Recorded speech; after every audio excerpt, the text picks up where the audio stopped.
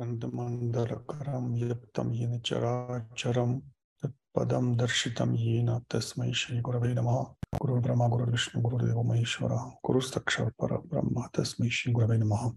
И еще одно видео я решил сделать как заключение вот к сказанному по тому, что мы поместим на бастион. Я так чувствую, что все равно надо дать еще дополнительные пояснения, чтобы не было ошибочных представлений, что я пытаюсь, как и те, кого я подвергаю сомнению, критике всех упомянутых персоналей или не упомянутых, подгонять под одну гребенку. Такие персонажи, как Рамана Магарши, допустим, вот сравнивать его с тем же Джаги Васудевом, на мой взгляд, смысла никакого нет, потому что есть достаточно большие отличия.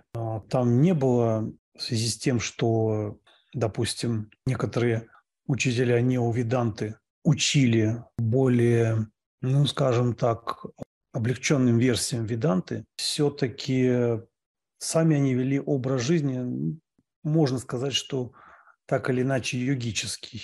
Но сравнивать даже вот их с Джаги Васудевом, мне кажется, неверно, потому что Джаги Васудев – это действительно клоун. То есть Рамана Магарши не был таковым все-таки. А тот же Раджниш, он был более искренним.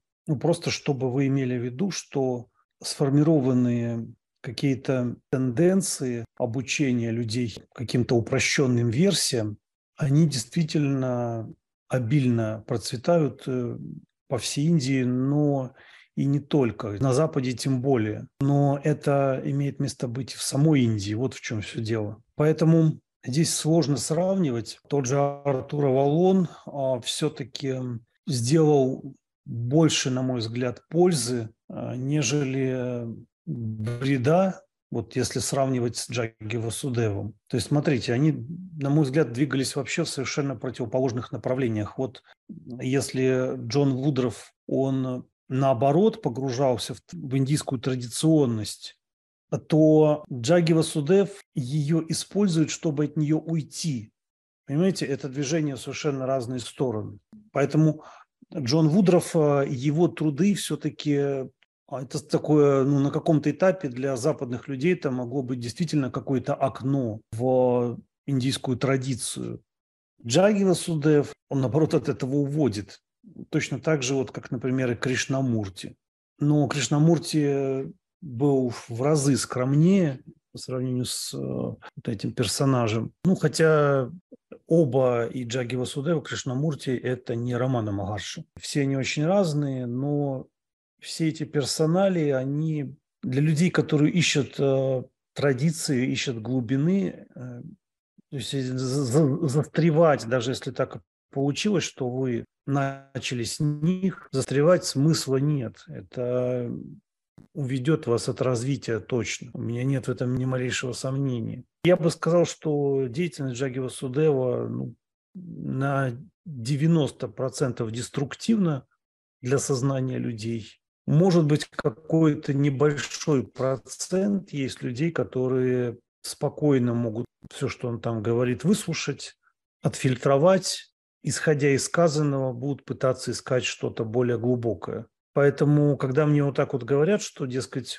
может быть, не надо вот такой вот категоризма, что в этом такого плохого, я с этим не согласен, что в данных случаях радикализм не нужен. Потому что, если посмотреть на это трезво, очень велик шанс того, что такого рода персоналии могут поспособствовать просто уводу людей в какие-то нью-эйджевские дебри, но выдаваемые при этом за какую-то восточную мудрость там и так далее. Я думаю, что нет смысла много об этом говорить, и я, конечно, понимаю, что кого-то убедить, вероятно, будет сложно, но попутного ветра я-то не проповедник и не пропагандист, что вот давайте вот следуйте там моему пути, вообще агрессивно что-то навязывать я не собираюсь, но я не позволю это делать мне, поэтому смысл много об этом говорить, если и так все понятно.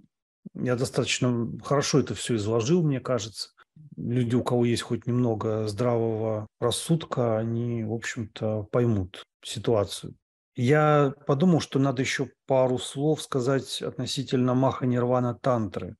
В России, насколько я знаю, в 90-е годы, потом в нулевые это все продолжалось. Было несколько попыток пропагандирования тантры с претендованием на какую-то традиционность. Но я это оцениваю, так как я лично знал там пару-тройку персоналей, которые в те времена успели заработать себе в этой области определенную известность. Наверное, я не буду говорить, что они делали, потому что это реальная была мерзость, ну и как люди достаточно гадкие. Ну, можно было бы думать, что просто люди там гадкие. На самом деле там было очень много шарлатанства. И в России вот эта Маханирвана-тантра, пожалуй, была эта книга Артура Авалона, ну, его перевод и там его комментарии. Ее попытались использовать, выдавая за нечто причастное там к кашмирскому шиваизму. Ну, в общем, чего только с ней не связывали, с этим текстом. И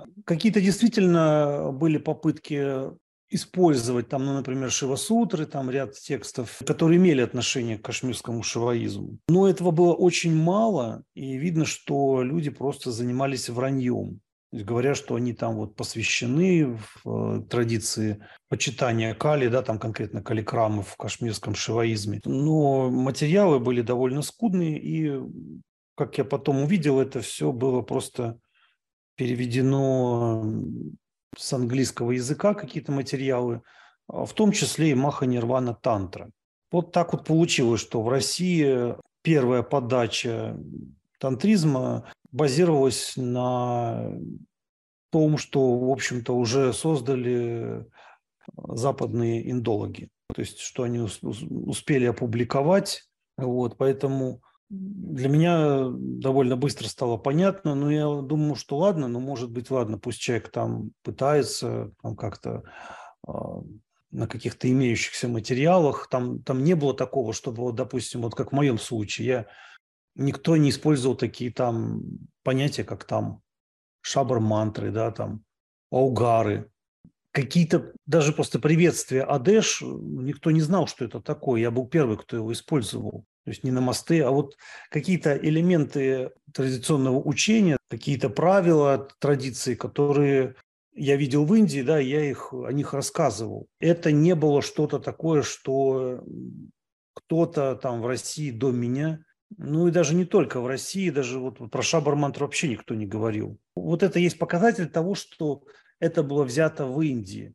В России вот эти все проповедники тантризма пользовались вот этой вот так называемой Маханирвана-тантрой. Что-то было из каких-то тоже более поздних подати. Там Дургарчина подать, Дурга Сапташати что-то взято, да, вот. Там много было всего такого надергано, да, выдаваемого за традицию кашмирского шиваизма. Вот. Ну, как выяснилось, что ничего подобного нет. Что я тут хотел бы еще вот подчеркнуть? Вот это вот тантра, Маханирвана-тантра и почитание Адья Кали, надо сказать, что сами элементы, вот, которые там изложены в этом тексте, они могут быть вполне традиционными. Ну и да, они таковыми и являются. Есть разные версии, что это какой-то утерянный якобы текст был, который там не уцелел, еще какие-то другие были его части. По тому, как, опять же, излагал сам Джон Вудров, что там еще было описание шаткарм, ну, то есть это магических проек, да, связанных с вот этой упасанной адиакали. Трудно сказать. Вероятно, это вот одна версия, что просто текст не уцелел, и туда что-то привнесли, дописали. Вот. А другой вариант может быть, что вообще этого текста не было, а это просто такой сборник. Сборник, который составляли явно под влиянием Брахма Самаджа. Вот. А Брахма Самадж это, ну, это неоиндуизм, в общем-то. Как и многие организации, там типа Ария Самаджа. Вот если вы посмотрите, чему учит Ария Самадж, да, там, что надо совершать ягью, Агнихотру, вот, что это самый древний обряд, и то есть он, значит, соответственно, самый такой истинный, самый традиционный для Индии, но сама вот эта ягья, если вы посмотрите, которую совершает Брахма Самадж, там все очень выхолощено. Такая же ситуация обстоит и с, в общем-то, Брахма Самаджем. Это совершенно очевидно.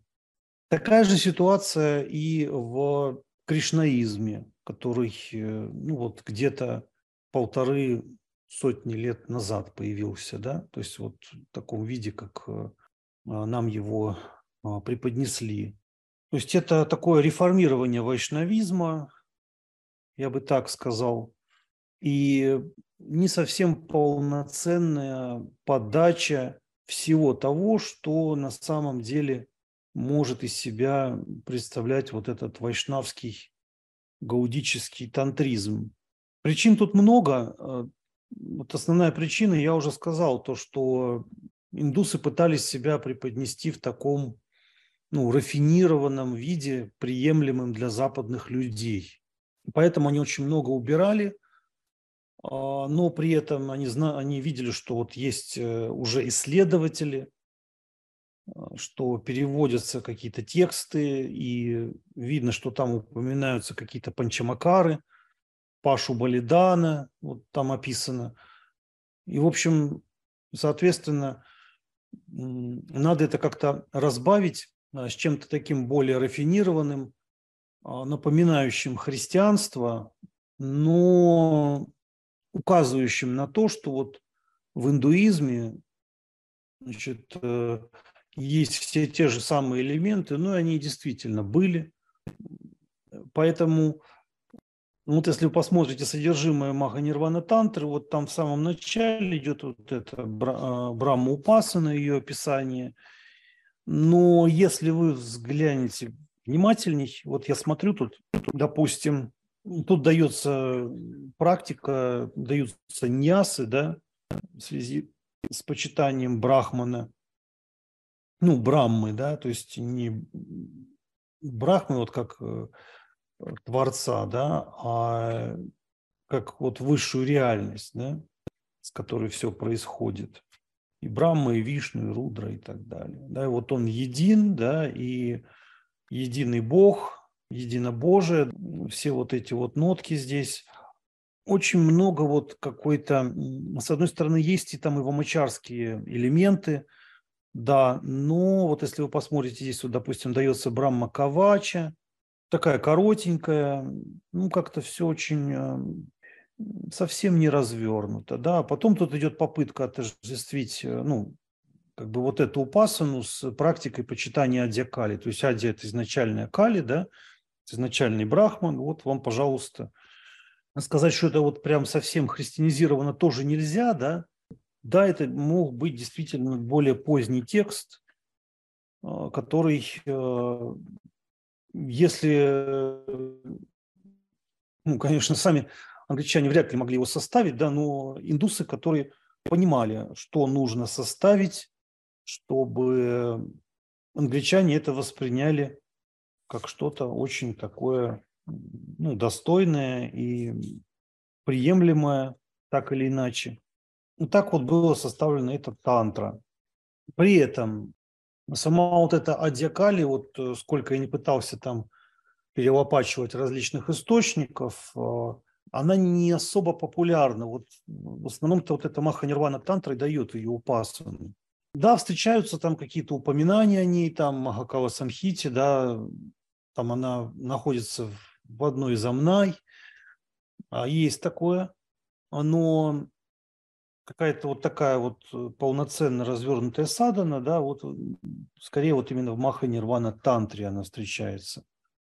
То есть в основном, вот если вы посмотрите все тексты, где описано почитание Кали, чаще всего там встречается именно Дакшина Кали. Вот. И знаете, ну, я сам имею посвящение в ее упасану, да, в ее краму.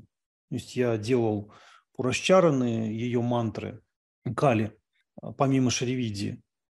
И я видел несколько последовательностей, да, как учат разные гуру почитания Кали. Там сначала дается там, на одну акшару, то есть такая саманья дикша, да, потом там на 3 акшары вишеша, потом на 22 пурная бишека.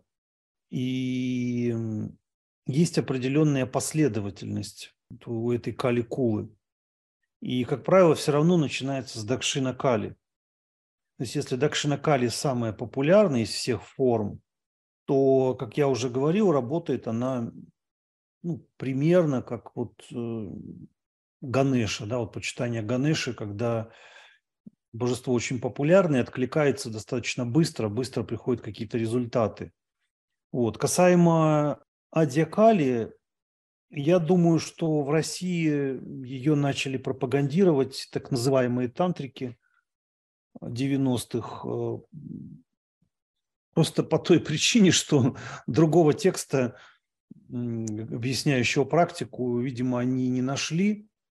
Наверное, решили себя просто не утруждать, а просто вот есть уже перевод Артура Валлона, да, во-первых, это легче, да, уже на английский переведена, вам только надо там посравнивать с оригиналом, перевести это в такой более четкий формат, да, и начать это все продвигать. Вот. Но при этом говорить, что традиция кашмирского шиваизма. С моей точки зрения, это просто такой состряп. Да. Явно человек в Индии не учился.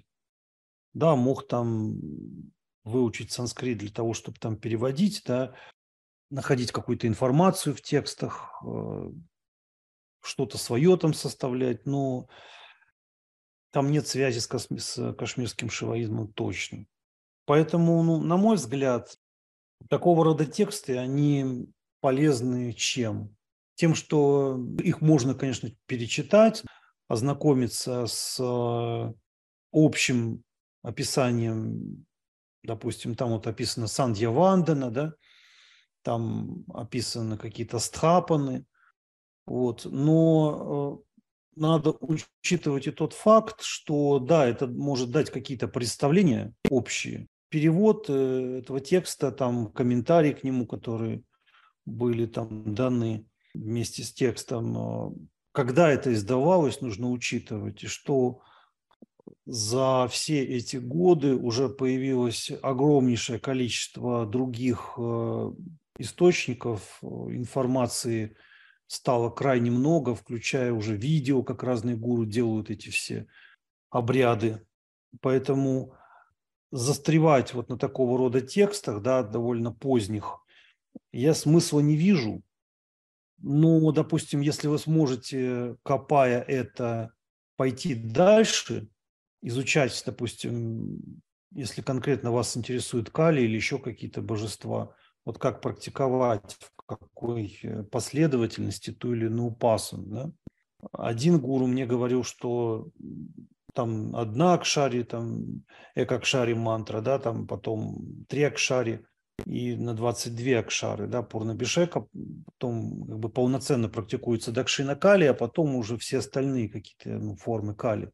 Гуруджи Рамеш Чандра Шарма, он давал другую, он там больше, там вот эти вот 3, они более развернутые, на одну акшару, на 3, на 5, на 7, на 9 и так далее. Да.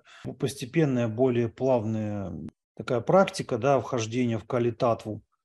Допустим, описанная здесь Сандья Вандана, она дается в очень упрощенном формате, там даже только вот эта практика, она может иметь намного больше деталей.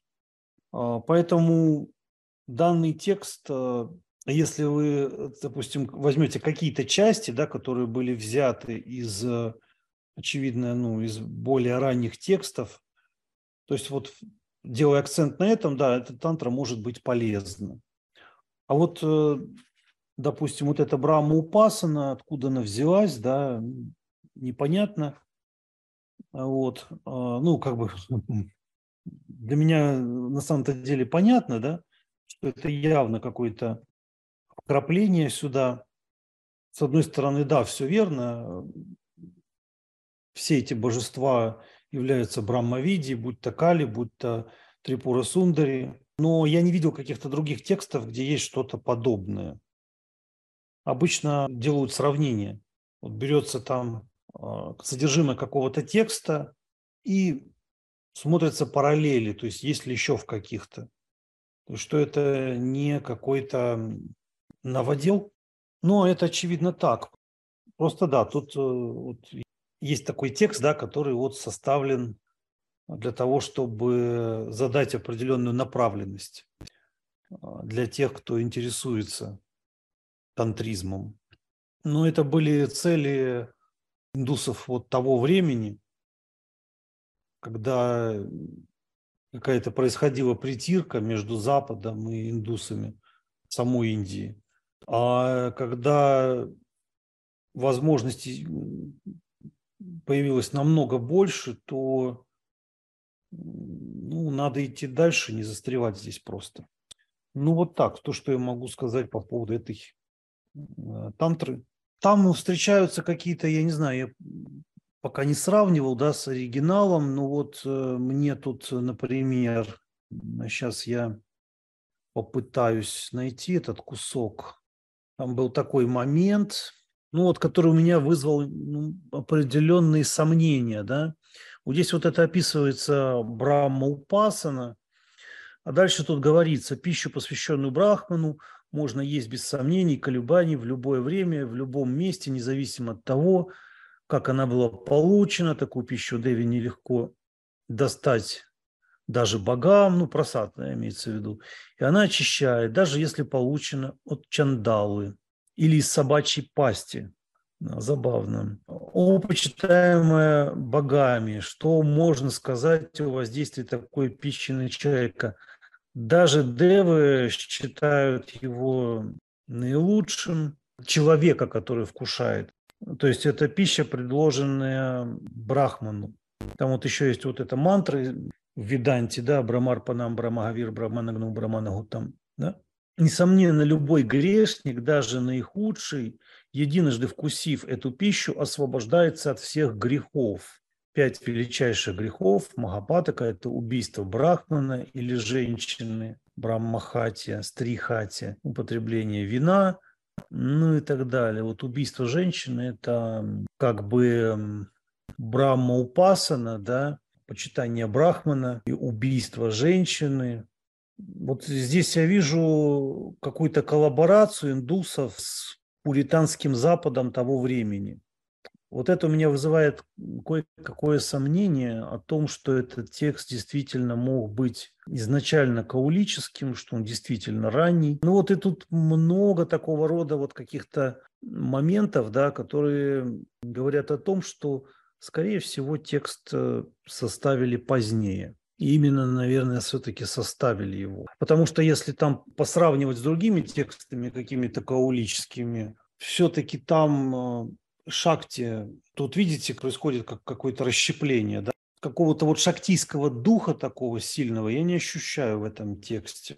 Что-то здесь так вот очень туманно, очень тонко отдает, если не англосаксонщиной, то вот какой-то вот попыткой срезонировать с ними. Если посмотреть те же кулуарного тантру, да, и другие, там как-то все по-другому это изложено. То есть там шакти, она ставится на самый верх. Вот эти разговоры там про брахман, какой-то след веданты такой, возможно, даже и неоведанты здесь явный прослеживается. Несмотря на то, что тут есть действительно описание тантрических обрядов. Но на данный момент из всего того, что публике известно сейчас, это уже капля в море. Вот что бы я хотел подчеркнуть здесь, дополнить мое прошлое видео. На самом деле индусы, они вообще очень много составляют каких-то по дате. Один из моих учителей, он прямо вообще составил целую книгу мне, я могу вам показать, да? Вот, пожалуйста, Тантра Шастра Кулачара Пуджа Сампурна, да? Один из моих гуру прямо мне составил с описанием, тут каждой мантры, да? Эти тут нясы, все, подношения, причем так достаточно все откровенно. Конечно, я не буду это нигде публиковать, просто для примера, да, что индийцы, они могут очень легко писать те или иные книги, да, если они санскрит знают хорошо, а там таких немало, и немало людей достаточно прошаренных, которые могут просто составлять какие-то тексты достаточно легко. Там маленькие, большие, куда могут помещать какие-то прикладные элементы. В Индии этого очень-очень много. Просто когда Артур Авалон это сделал, на тот момент это был такой прорыв определенный. То же самое, вот если взять тот же кришнаизм, с одной стороны, я могу понять, что учить тантризму широко людей, ну, довольно сложно, если вообще возможно.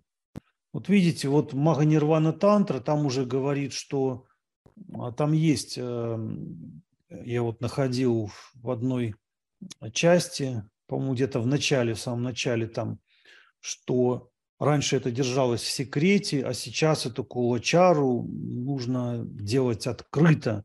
Хотя тантризм, ну, считается закрытым учением. Джон Вудров там еще пишет, что у него были какие-то недовольства тем, что он общался с какими-то гуру, которые давали ему какую-то информацию, но попросили, чтобы он не публиковал, не переводил какие-то тексты, да, где там описываются какие-то магические обряды, что, дескать, это будет использовано во зло кем-то, может быть применено во избежание. Он говорил, что ну, все равно, если у человека грязная мотивация, все равно ничего не получится. Такое говорил вот Джон Вудров. Но, тем не менее, он это не стал публиковать, вот эту всю объячару, да, очевидно, которую тоже стал копать. Ну, тут, наверное, все правы, и он был прав, действительно. Я тоже так считаю, что если человек глуп и нечист, то какие бы он там ни делал техники для того, чтобы там кому-то причинить вред, ну, он больше себе причинит. Но, с другой стороны, тантризм всегда был закрыт. И сейчас, несмотря на то, что много чего переведено, опубликовано, я не думаю, что нужно здесь полагать, что, дескать, все есть, все доступно, все так просто. Нет, до сих пор эта традиция остается тайной, еще очень много достаточно всего закрытого. И вот если вы, опять же, будете погружаться в тот же культ Кали, вы увидите, что там намного больше прикладных элементов. Ну, я стараюсь преодолеть в себе искушение, чтобы о чем-то начать рассказывать, хотя иногда очень хочется, да, но я делать этого тоже не буду. Лучше обойтись без привлечения к себе огромного количества людей, да, через эти все вещи, нежели я это все изложу, да, и мне это выйдет боком. Все-таки есть определенные обещания, да, которые я давал своим учителям.